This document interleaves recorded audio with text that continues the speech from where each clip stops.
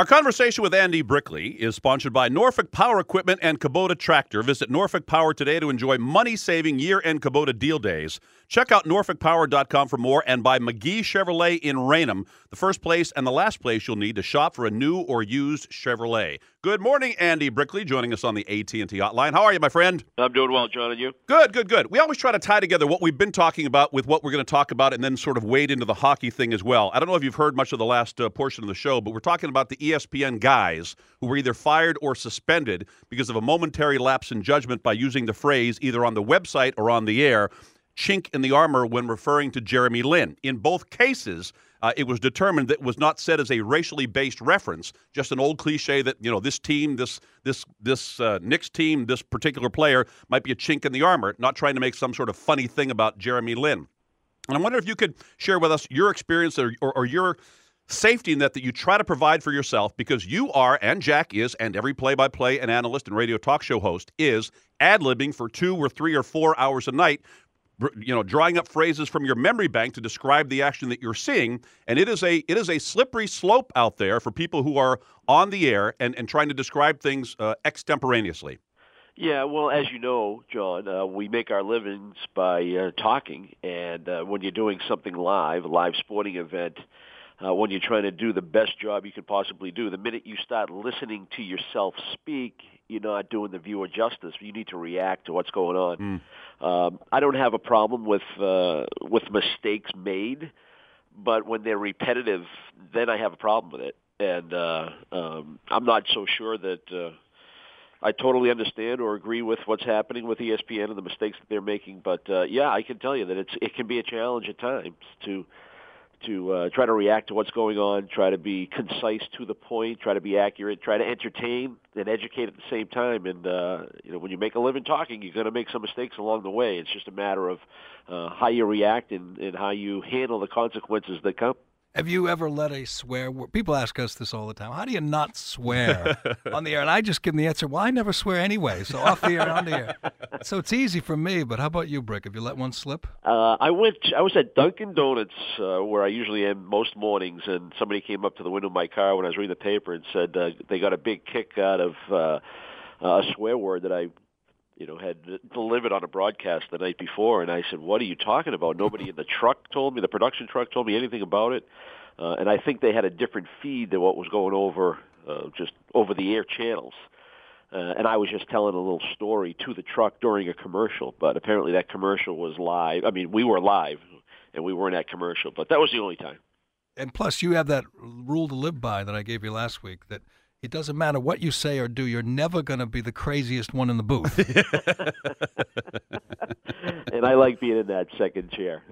Hey, Andy, I guess if you're struggling to score goals like the Bruins happen to be right now, the St. Louis Blues in St. Louis is not the team or the place you want to play to try to break out of your scoring slump.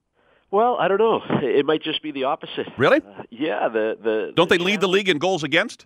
Yeah, but that's the beauty of it. You know going in that everything that you get offensively, you're going to earn, and I think that's the mindset that this Bruins team needs right now. And I think the Bruins' best players, Claude has left that Bergeron line together, Marchand, Bergeron, Sagan.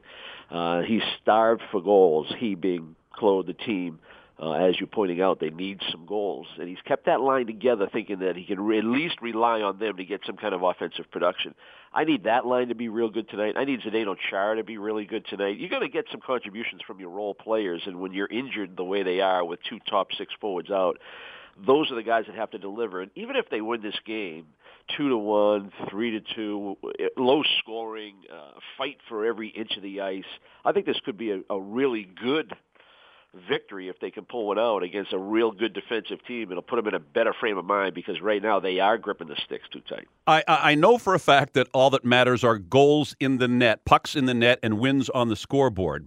And I know Claude probably wouldn't take this approach, but is in a strange kind of way the saving grace to all of this that the shots are there, the opportunities are there, the chances are there. It's not like the offensive system has broken down. They're just not going in the net. Does that make you feel a little bit better when you're snake bitten? I guess if you look at it that way, I think the players themselves are right now they're uncomfortable when they get in scoring areas. I hate using that word confidence, but they aren't confident. when the coach is barking at you to get to the scoring areas and to get traffic in front of the net. Now you don't want to miss the net, so now your shots are dead center instead of just inside the post where they would normally be if you were relaxed and your blood pressure was nice and controlled when you get in the scoring areas. That's the stuff that you fight as a player when you play this game when the puck's not going to the net. And that's why I say I think this could be, if it goes as planned and the way you'd like to see it go, this could be a huge game for Boston in terms of just winning the game and getting a couple of goals and knowing that you beat one of the best defensive teams. And keep in mind that they played Montreal, they played Winnipeg, they played Minnesota. These are teams that they should handle. Even if they aren't 100%, they don't have their full lineup. These are teams that they should handle. The Bruins are superior teams to these teams. So maybe they go in tonight as the underdog, and maybe that's the psyche that they have to have. We've heard a lot about Detroit's home dominance at home. Detroit's 26-2-1 at home. St. Louis is 26-3-4 at home. What makes it, and tonight they honor Keith Tkachuk, so it might make it even more emotional. What makes it so tough to go into places like that? The rink's the same size, right, Brick? The rules are the same. The goal's the same, right? Yeah, it's 200 by 85 sheet ice, same as every rink in the NHL. Remember how the Bruins played for most of last year? That's what St. Louis is like right now. They just don't give you anything. And Ken Hitchcock, when he came in and replaced Davis Payne, brought that whole checking system in. They score by committee. Their effort is phenomenal. They don't give you anything on the ice, and that's what you got to earn every inch of ice that you can get. They smother you defensively, and they're very comfortable in 1-0, 2-0 games, and they have goaltending. So this is a difficult team. They love playing at home. Maybe the ceremony tonight will take a little focus away from them, and the Bruins can use it to their advantage. Would you trade Dougie Hamilton for P.K. Subban, Brick? And you can blame Kevin Dupont for this one, but would you make that deal? No. I want to see what this kid Hamilton has to bring. He has stuff you don't teach, which is size and skating ability. It's just innate what he brings. The Bruins finally drafted a blue-chip defenseman that they have a chance to develop, something that I think this organization has needed to do for some time now. I would hate to see them move a guy like Dougie Hamilton to try to win right now. I think it's counterproductive. Hey, Brick, how many methods and devices are available to a coach and his staff to snap a team out of a bad patch? I mean, obviously hard practices would be one. Changing lines, changing pairings would be another. Are there any others? Baseball has, the manager says, well, if I'm going to go in and toss the post-game buffet on the clubhouse floor, it better work because after that, what else am I going to do to get them going? Yeah, and that outrage can only be every now and then. Otherwise, you lose your fastball if it's there too often. I know Claude was really, really upset after the Winnipeg game. Mm-hmm. They've had hard practices. He's trying to get their attention. He's given them time off. They got 17 games coming up in the month of March alone. So how much can you really practice at this point in the season? He did try to tweak the forward lines. He's trying to keep players in the positions that they should play in order to get the most out of them. But he also needs to get a second scoring line outside of the Bergeron line. And the Bergeron line, as I said, they're not filling the net either. And when you try to take players and now you put them, David Krejci, move him center to right wing, is that really going to help your offense? To take them and put them in a different position. And it's really challenging right now, and you can't pull from Providence. They're trying to pull guys from Providence, but that's not where their depth is in the organization.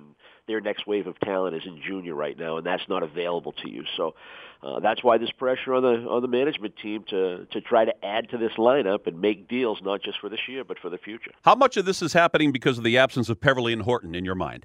A lot. You know what it's like when you have your team slotted just the way you want. Mm-hmm. You saw it in November and December. They had a healthy team, everybody doing their job, playing their role, playing with people that they should be playing with. It allows Claude to roll his four lines. You got goaltenders that aren't involved with the social media, and they're focused on what they're supposed to be doing. That's the Bruins team that we want to see. And right now, without Horton, without Peverley, that hurts. All right, so you're going with the reverse psychology tonight. They've lost to teams they should have handled. This is a very good team who is even better at home. So reverse psychologically, this might be the night. Absolutely, and I don't care what it looks like or how it ends up on the scoreboard. As long as the Bruins are on top, I think it would go a long way to put this team back on track. So we can put you down for you like the Celtics in Oklahoma City tonight too? I'm not going to go that far, Jerry. Yeah, I wouldn't think so. All right, Brick, good conversation as always. Nice talking to you. We'll talk to you next week. Okay, fellas. Andy Brickley with Dennis and Callahan on the AT&T hotline, brought to you by Norfolk Power Equipment and Kubota Tractor. Visit Norfolk Power today to enjoy money-saving year-end Kubota deal days. Check out NorfolkPower.com for more, and by McGee Chevrolet in Raynham, the first place and the last place you'll need to shop for a new or used Chevrolet. Back to your phone calls, Dennis and Callahan. We'll be right back.